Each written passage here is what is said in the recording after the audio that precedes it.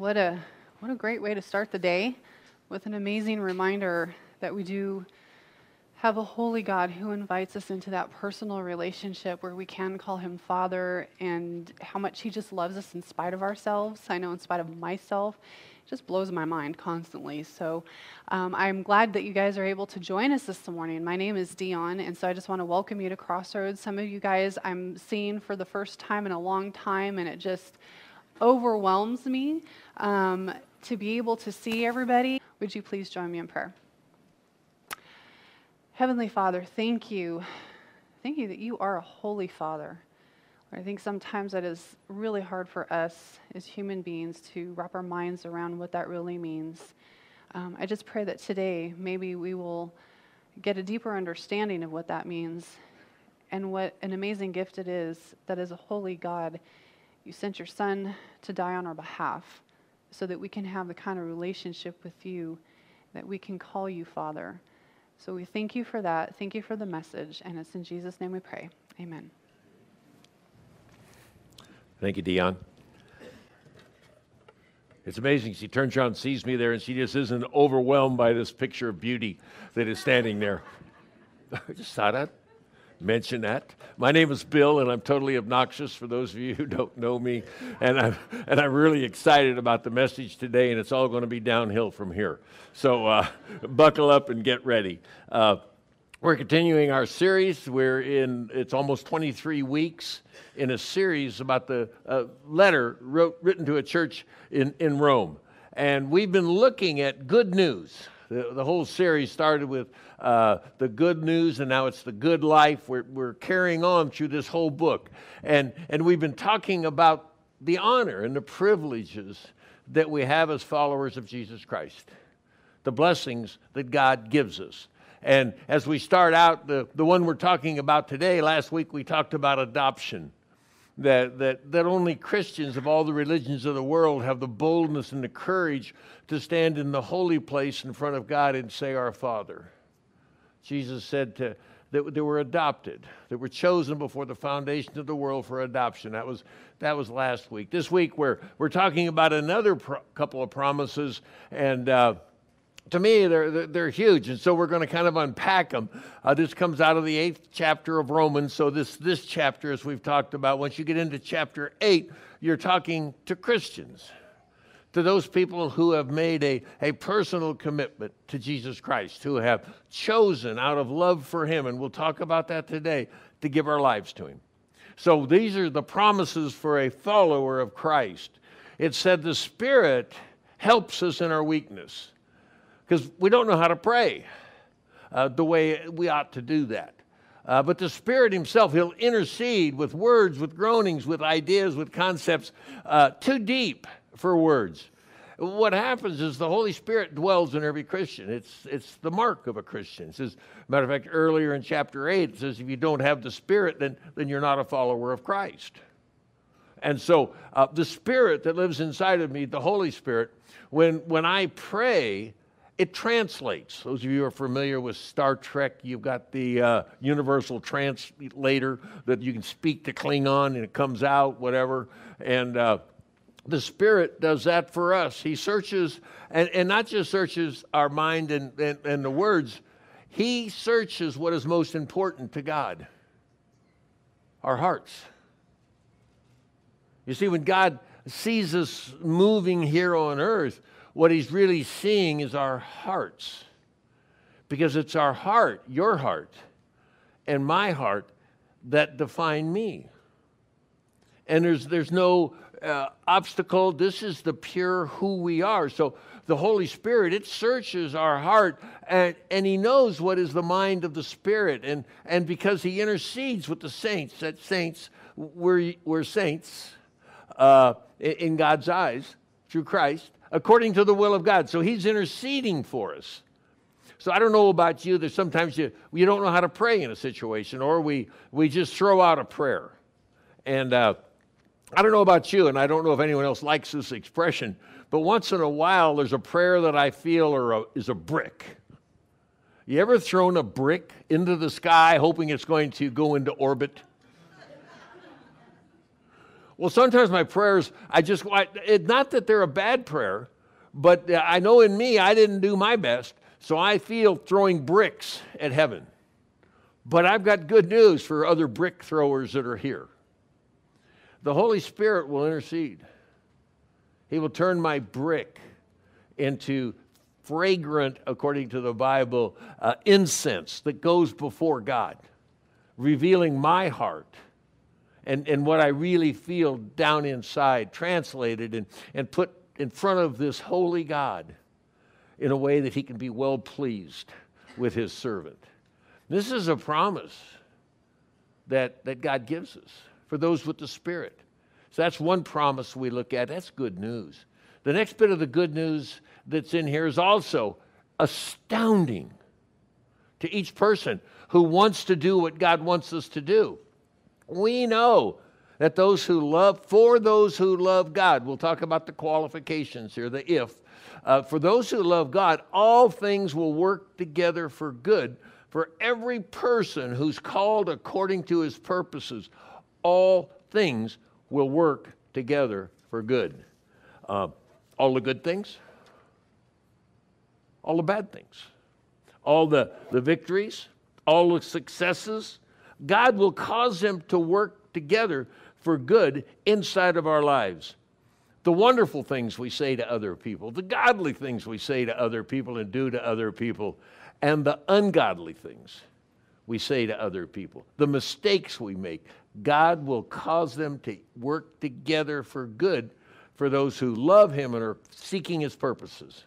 This is a promise that's beyond anything that God, even in mistakes, will cause it to work together to good. It may be leading us to a spiritual correction, a spanking, a discipline, to make us better for next time, but he will cause that to work together for good. Not only in our lives, the mistakes that we make, they go out like ripples.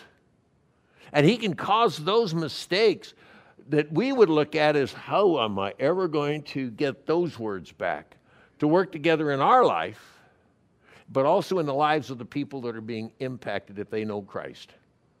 There's promises in here. This is incredible good news. Causes all things. For 22 weeks, this is just one of the promises we've been looking at. But there's a qualification, and we started this last week when we talked about adoption. We listened to a rap artist, a Christian rap artist. Yes, they have them.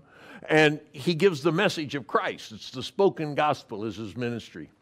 And he emphasized last week adoption. If we can be adopted. The adoption's on the table, but it's our response and choice to receive it. This week, again, we talk about if. Let's hear him as he moves us into the next area. If Christ was raised from the dead, if Jesus was resurrected, then we can be adopted. If the grave by the Son was conquered, then we can be reconciled to the Father. For we needed a new stature, a new status, a new portion. For we hated the Father, and so we made ourselves orphans. You see, we were separated by our sins, engrafted into a lineage whose consistent family trait was that every member would be condemned. We needed someone to pay our orphanage bills, someone who knew our past but loved us still, someone to rescue us from our family's guilt. But in order to make that payment, give that love, and absolve that guilt, that someone would have to be killed. Because death was the tab we had racked up. And with footing that bill, someone was going to have to get stuck. That is why Christ chose to die. But the good news is that he got back up. You see, he died to pay what we owed, but rose again to take us home. So if Christ was raised, we are no longer slaves to paying off a debt we could never pay. Instead, since Christ was raised, anyone who would put their faith in the free grace found in Jesus' name are no longer slaves but sons, no longer debtors but daughters. For as surely as Jesus rose from the grave, our status has changed from fatherless to fathered, from orphans to adopted. Yeah.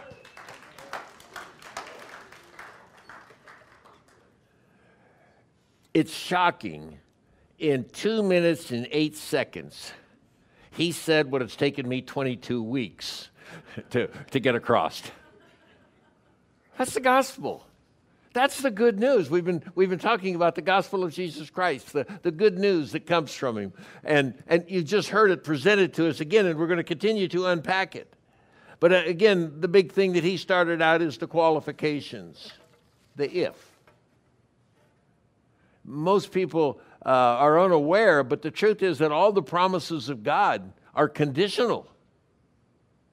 They're granted and made available totally 100%, not on a basis of our works, not on the basis of things that we do, or even anything else. It's a basis on our choice to accept them on God's terms. It's a gift accepted from him. But there's an if. And so we're going to talk again about these two promises as we go through today. But it's really piling upon promises. The adoption, all of these other things was talked about in the video that's there. So today we're going to talk about someone who paid our debt. We're going to talk about Christ's death. It's demonstrated to us. This is not something, as we talk about it, that's hidden. These are historical events that we can go back and look at the evidence and the proof. For God demonstrated his love toward us. Because when we were sinners, when we were enemies of God, he said we were of a lineage of enemies of God, rebellious people. And that's true for all of us. That's where we start. Christ in that situation, sinners and enemies, Christ dies for us. You know, the verse points out, you'll do something for good people, but Christ did the unthinkable. The holy came and died for the unholy. While we were choosing to be unholy, this is something. And he gave us a choice. We can choose the wages of sin in our life is death, or we can choose him to pay that debt. And then we have the free gift of God, which is eternal life. These are Christianese phrases that sadly they bounce off. Unless you're shocked by them, they're bouncing off. If we take a step back and go, oh, that's true. Undeservedly, unknowingly, Christ died for me. It changes lives, and that's really what we're talking about, is that life change today. This is what we've been looking at over this time. The goal and the application today is simple. And as we review this, there's three groups of people here. First and foremost, there's a group of people that have chosen to answer the if question. And this is the one that we posed several weeks ago. Those of you who are familiar with this graphic, it shows a wide path, many people on it off to the left, and off to the right is a very narrow way. And the Bible says it's a hard way. One way's easy, one way's hard, one way you got a lot of companions. The other side, it's lonely because few people choose it. And we know that in our culture today, the numbers are dismal. That church attenders, so only 6% understand biblical Christianity. Culturally, we're going away, but the if we choose the narrow way, and that's the question. And so today, first person are those of you who have chosen to follow Christ. If we've been united with him in a death like his, we've laid our lives down. Certainly we'll be united with him in a resurrection. We know that our old self was crucified with him. To become a Christian, Christ died for us. We lay our old life down. We die to our old life. And he now lives in us. This is the if. That's the choice, that we'll be crucified with him so he can live through us. We're no longer a slave to sin if we do that. We've been set free. Now, if we have died with Christ, we'll live with him. This is a third of the people here, a good group of people here today are saying, that's me. That's my promise. That's my reality. I've made that choice. I've given my life to Christ. So that's the first group. The second group that we're excited that is here always. We strive diligently as much as we can to present Jesus Christ in a way that someone looking for truth, seeking truth, can find it without a lot of the confusion and depth and everything else. We put the verses up. You don't have to do a Bible drill to find them. We're here to answer questions. We have found someone who speaks simply, I hope, that you can understand. But seekers, if you're here today and you're seeking truth, or you're standing at that crossroads, this is just information. If we can help you on a journey, let us know. Third group here is someone standing at that crossroads and they're saying, you know, I've listened for 22 weeks. Man, have I been patient with these guys. And so today's the day that we encourage you to make a decision.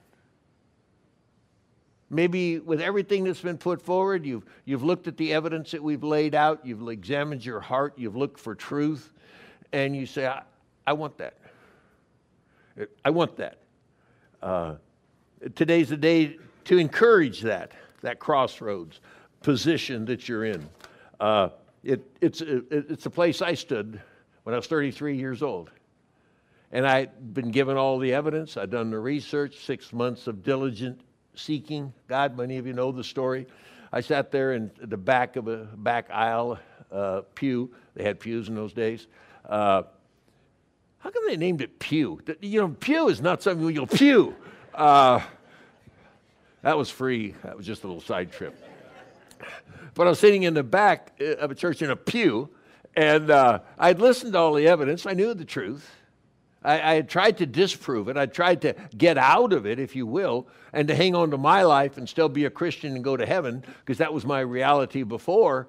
And I came to the point where I realized, no, I couldn't. If I was to be true to what I knew, I would have to lay my life down and give Christ control. And so maybe, and the hope is always that one person, it's one. Today would be a victory, total victory for Crossroads and for God and in heaven.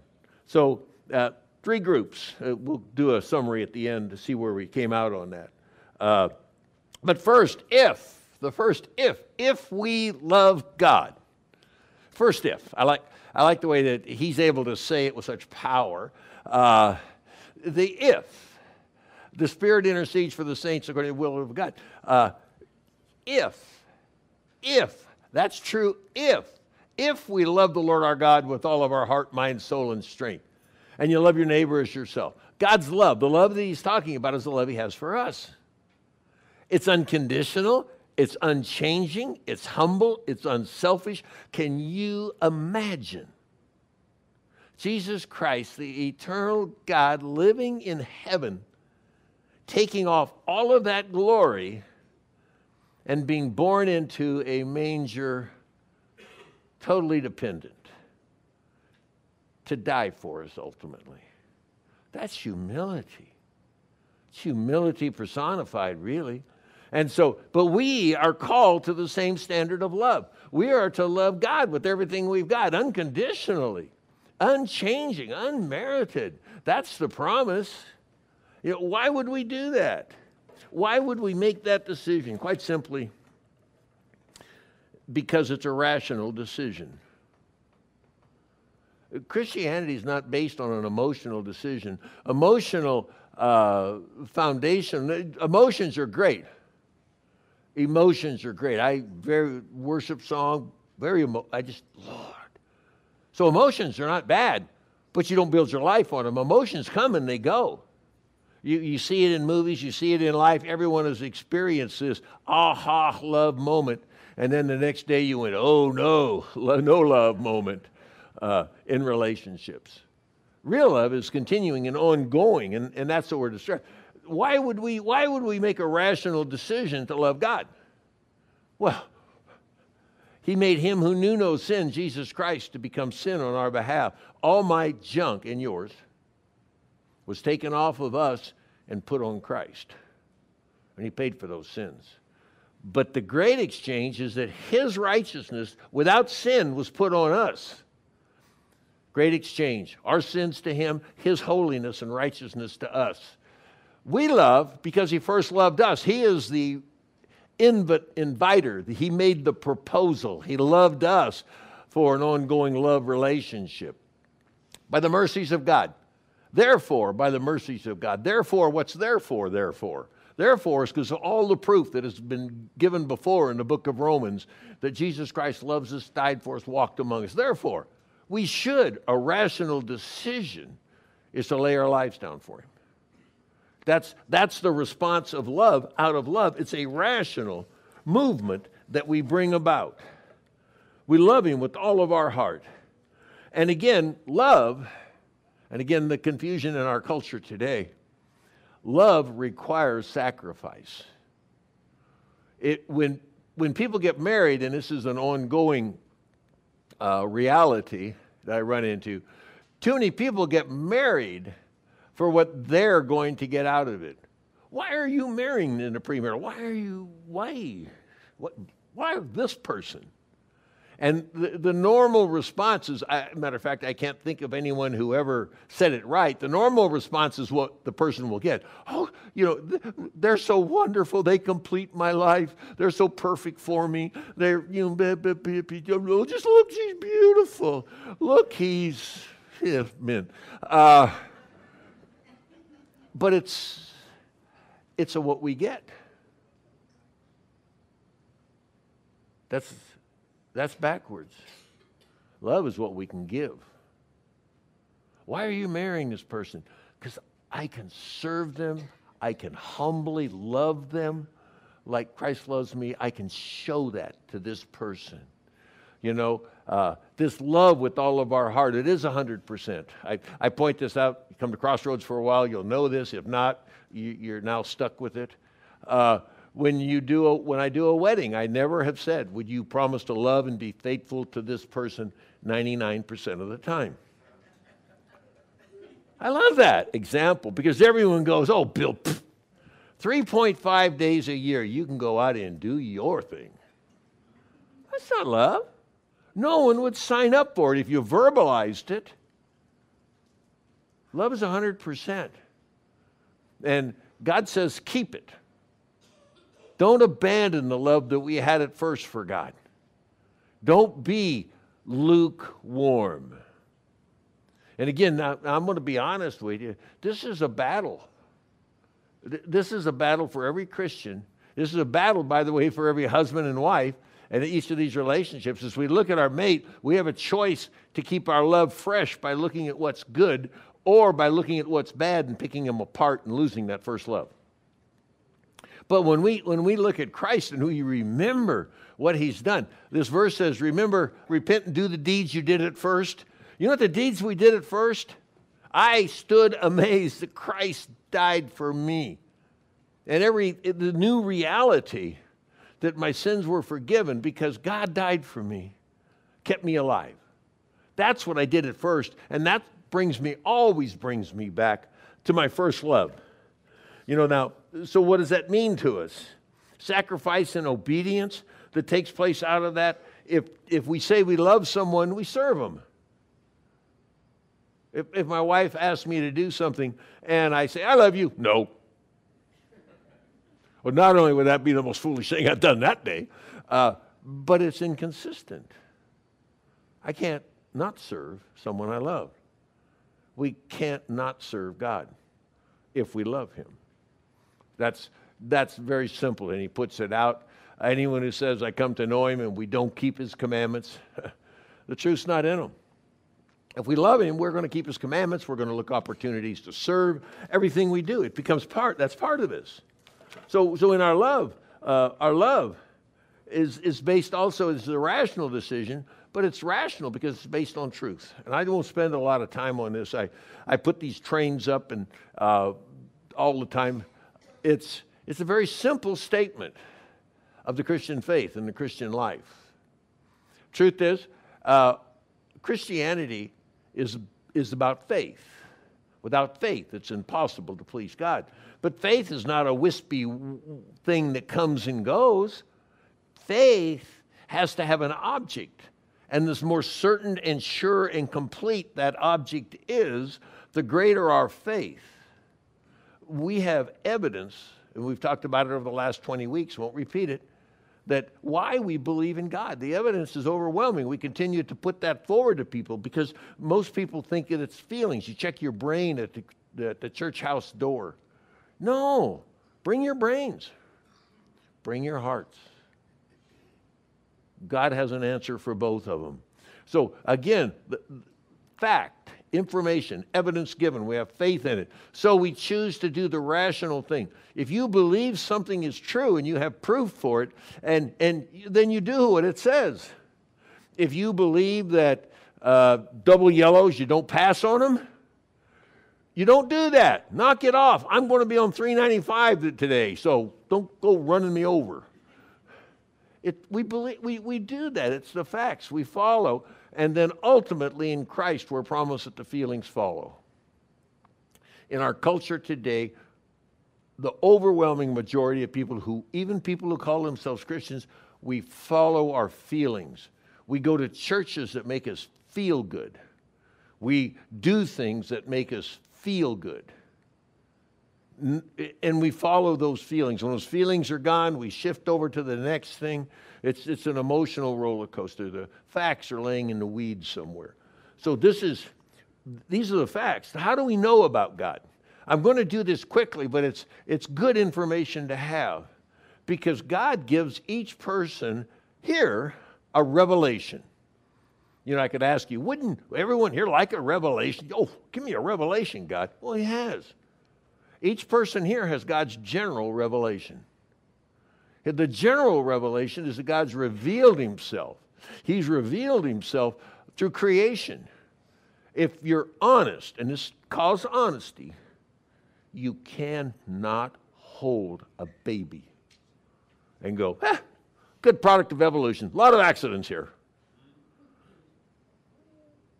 Now, the moment of creation may have been an accident you hadn't planned, but that baby is God's creation. Billions of bits of information lined up perfectly to create this miracle that's there. It's a miracle. Look at the stars in the sky, the 24 factors that have to be perfectly balanced inside of our solar system for us to have life. Look at all the things that have to come together, the systems in my body, the numbers of systems that have to work together to allow me and you to have life. It's complicated. There's a creator. There is design. So he shows us that in creation. I could do that all the time. It goes on. Chapters 1 and 2 of Romans lay that out. Also, we have the Bible. It's a general revelation to everybody. God speaks to the world, but he speaks to us personally through the Bible. It's a personal revelation when we open it and we allow it to change our lives. It's personal. When I read the Bible in the morning, like I did this morning, it's a personal revelation. God is speaking to me personally, reminding me of his love, reminding me of his power, but also reminding me that I'm his child and what is good, but it's also reminding me what he wants me to do and how to live. It's a personal revelation, comes out of the scripture. Another personal revelation is deep inside of our hearts. And this is where it's starting to get, I hope, where we start to say, wait a minute. God gave us a moral compass. Each person ever born in this world was given a moral compass of right and wrong. We can try and hide it with addictions. We can try and cover it up by not going to church, not reading our Bible. We can try to do that, bury ourselves in videos, pornography, and other things that are there. But the truth is we have a conscience, a moral compass that tells us what's right and wrong. Sometimes we've all said something to someone and we go, oh. Or we've disciplined our children in anger. Or we've disciplined our parents in anger, which is getting to be more and more common. that takes place. And we go, that's wrong. That's just wrong. We see something in the news and we go, we see the injustices. That's wrong. That's wrong. And we, in my life, I started out living a life that was far from God, with people that were far from God, but in sober moments, and I use that word carefully because I chose it, sober moments, I knew the truth. I knew that I was a sinner rat dog, and I was wrong. My moral compass and yours also cannot be turned off. It's a personal revelation day to day as it takes place. Our conscience, with science knowledge, with knowledge, will tell us what's right and wrong. It's a personal revelation to us. You know, and at some point there's a huge personal revelation that has to take place. I had to come to a place to realize that I was a moral failure. And I was guilty before a holy God. And the only judgment that was in front of me was hell. There has to become that truth that we're sinners. Not little sinners. I always say this and everyone misinterprets what I'm saying. Sinner, big S sinner. Not little s sinner, big S sinners that we can't explain away. So it becomes true, and we find there's no distinction, for all have sinned. If we say we have not sinned, we're deceiving ourselves. We do live in the age of self-exoneration. But also we're calling God a liar, because God says we're all sinners. So we come somewhere inside of ourselves. We understand that we're in deep trouble because we're sinners, and there's a moral, holy God. Everyone here wants justice. We want the bad guys punished. We want those guilty put in jail. But then when we come to the realization that we're the guilty, we start to recognize that there's judgment coming for us, and that's true. Christ gave the answer. Easter message. Very simple message. We've heard it so many times. That God, without distinction, the righteousness of God, the perfection of God was just shown to us. Apart from the law, the prophets tell us about it. It's through faith in Christ. All have sinned and fallen short. All. If we can't get that qualification in our heart and our mind, we're deceiving ourselves. But what happens? All have sinned and fallen short. 2 words. If the book of Romans does nothing else, 2 words. The first word is when God sent his son as a sacrifice, is propitiation. I can't even pronounce it, but here's what it means.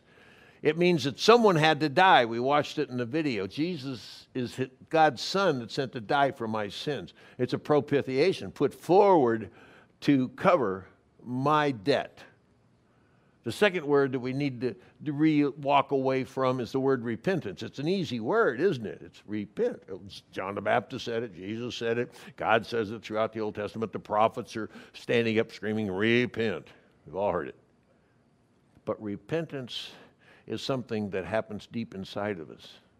It's a turn away from sin. But why do we turn away? Because there's an abhorrence, strong word, abhorrence of past and present sins. We hate them so much. We abhor them.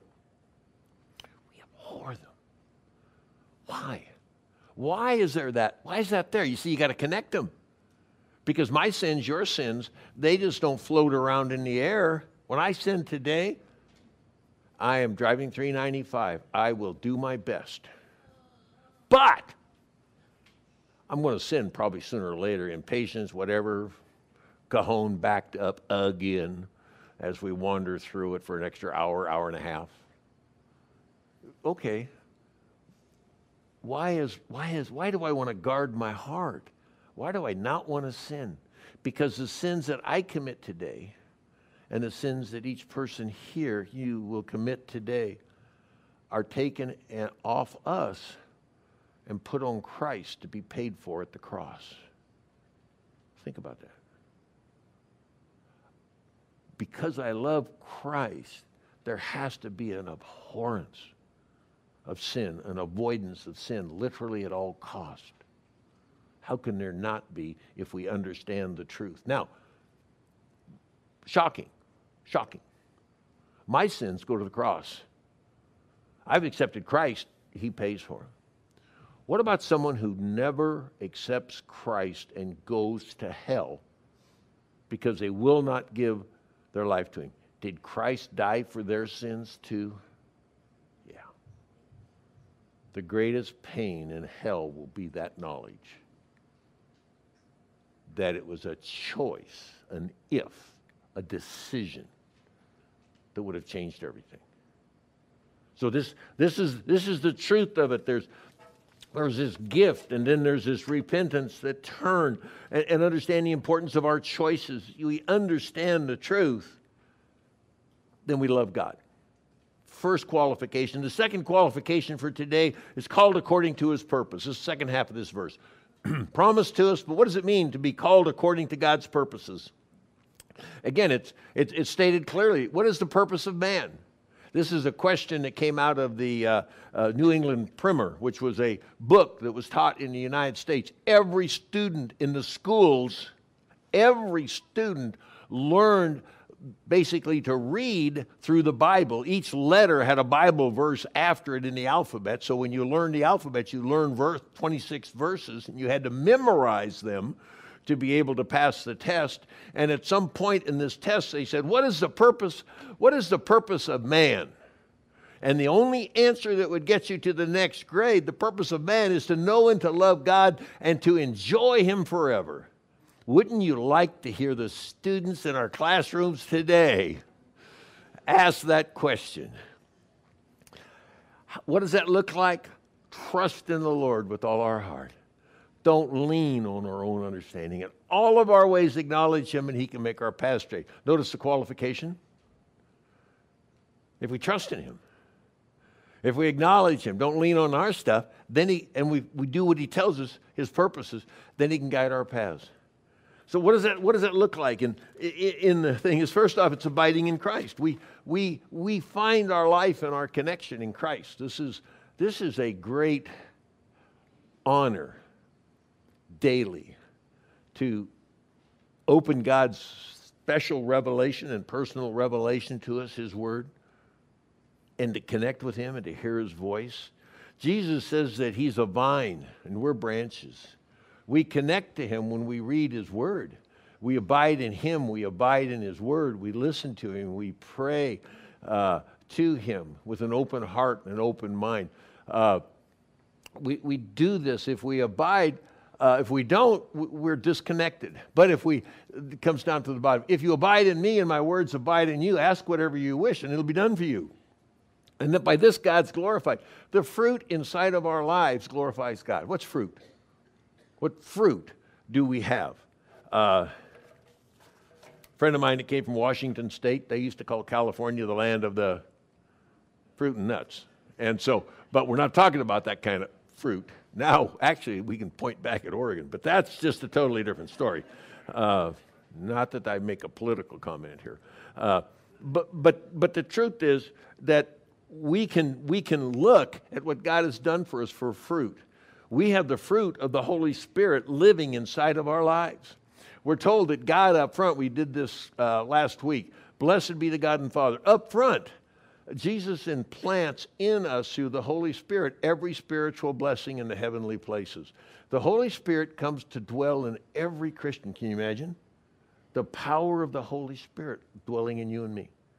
And if we're crucified with Christ, he lives in us.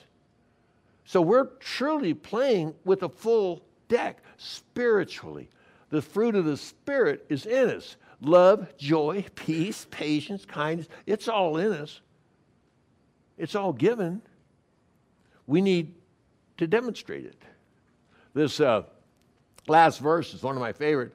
It says that God's at work in you and me to will and to work his good pleasure. He gives us a desire to do what he wants us to do, and then by the Spirit he works us through it. You know, he allows it to come out. He does that. He does it. But our job is this, to work out our salvation with fear and trembling. We're working out what God has put in. I want to demonstrate Christ in my life. Every Christ follower does. We mourn over sin, and we celebrate the opportunity of Christ going and working through us. We want to work out what he has already fully worked in. The fruit of Jesus Christ is in us, is love, joy, peace, and we want it to become the reality that we live in. Next, that's fruit of us. The fruit of ministry is serving other people. We go back to God's foreknowledge of everything that's there. We're saved by grace. It's a gift, not of ourselves, not a result of works. We can't earn it. But in Christ, we're God's workmanship created in Christ Jesus. He recreated me when I was born again. Nothing on the outside changed. No one would have known that. But inside, there was a radical transformation inside of me. I became God's workmanship, his poema, his work of art.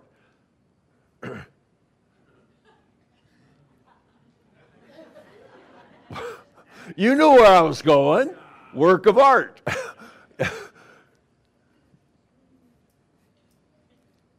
Thank you for being honest.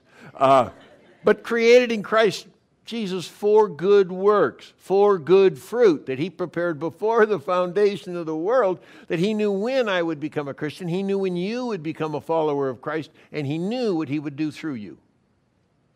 This is incredible promises of his unconditional gift to each and every one of us. So what is the coming out of that? What is the certainty of that? What should we be doing? We should be living and bearing fruit, but there's another kind of fruit that we should be living and bearing for God. Following his purposes, we should be telling other people about Jesus Christ. It doesn't have to be a word thing. As a matter of fact, if you're not living it and showing it in your actions and behaviors and attitudes, please don't tell them you're a Christian. If you're going to blow me off on the freeway down here, take off your Christian bumper sticker first.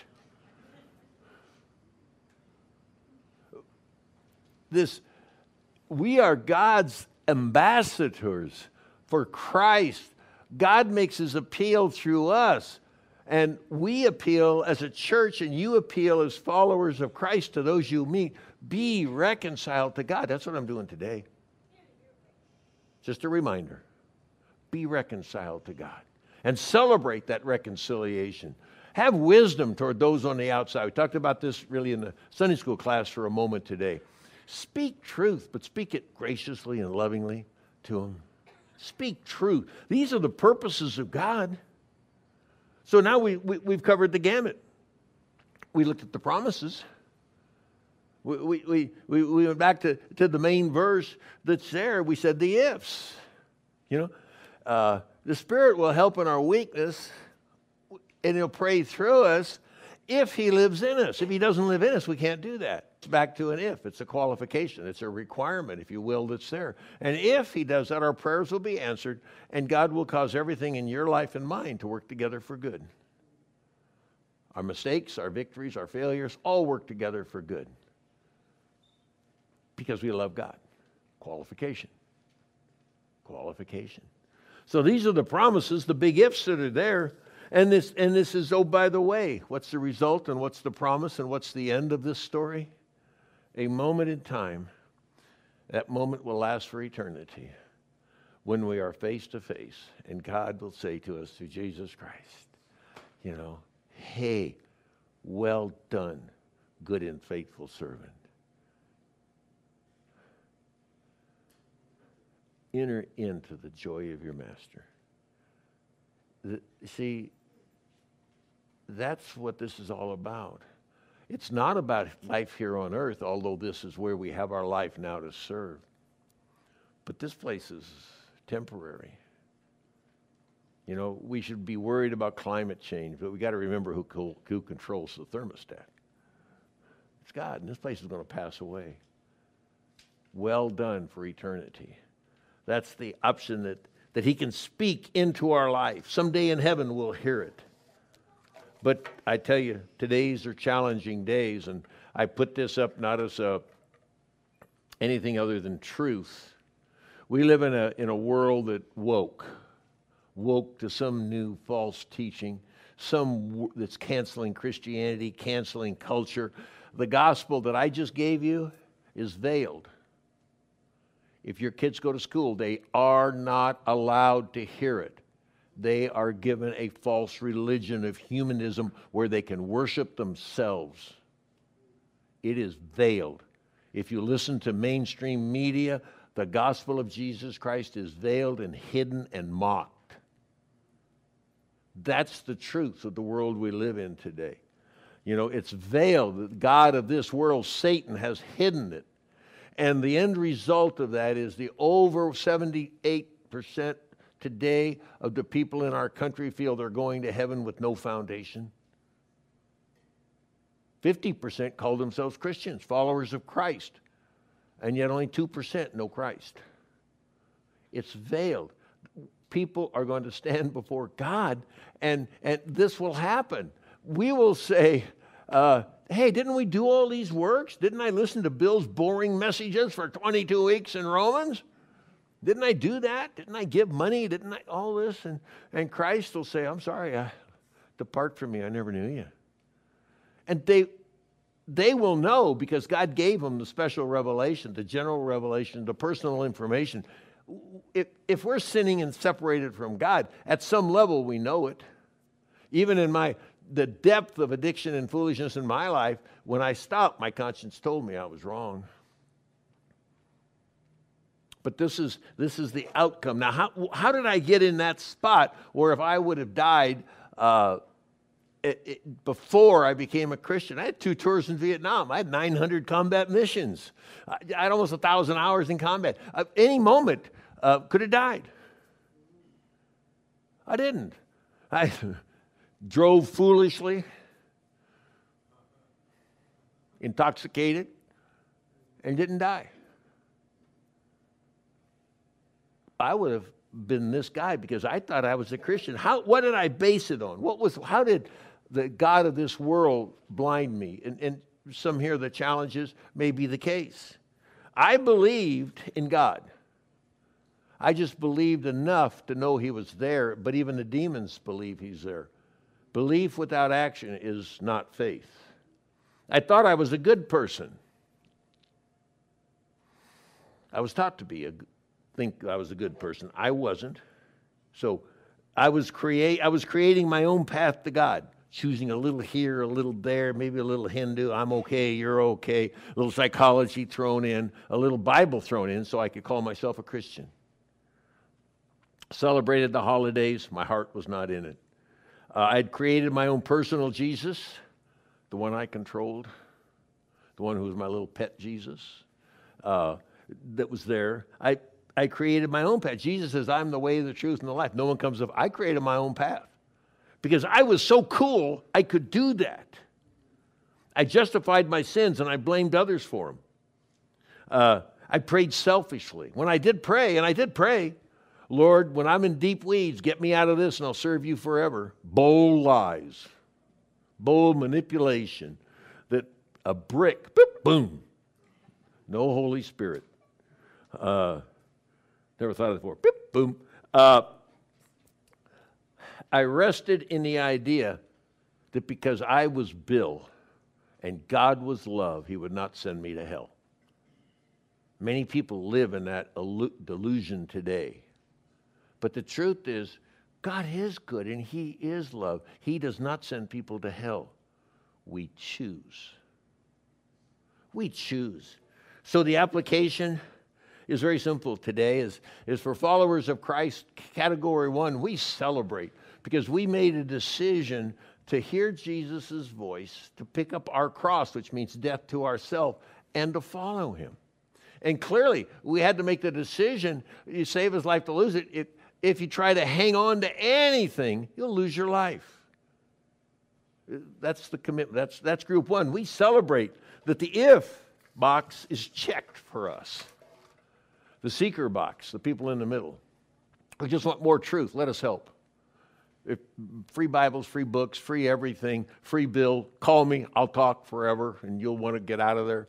If you want a rational conversation, call Dion. as we do that. So, but let us help. That's why we're here in that journey. And for that third group, maybe one person here or on the internet or somewhere that says, you know, I've been fooling myself. I have bought the lie of this world. You see, the journey from the wrong side of the cross to the right side of the cross is a decision. It's not a quick decision, but it's a decision of the heart to love the Lord our God with all of our heart, our mind, our soul, and our strength, because he loved us first. Simple offer. If we can help in that process, let us know. 20 years ago, we would have stopped and prayed now and asked people to commit to that. But the God of this world has so captured people that we don't do that anymore, because I want someone to sit and have a conversation that biblical Christianity is what we're committing to. So I invite you into a conversation. If that's where if you realize today that you might be in that situation, saying to Lord, Lord, didn't I do this for you? And he has to say, I never knew you. If we can help, let us know. Join me. Lord, we stand before you. We pray, knowing that the Holy Spirit, as we speak, is interceding with words so heavenly, so perfect, so wonderful, that we cannot understand them. We couldn't even verbalize them. Lord, we thank you for this personal connection with the living God. We stand in the holy place. And we hold ourselves and each person up that's listening. Thank you that you're searching hearts. You're sending your Spirit to touch and change lives. We thank you in Christ's name. Amen. Next week, we're going to talk about God's love, and nothing can separate us from God's love. Thanks for coming.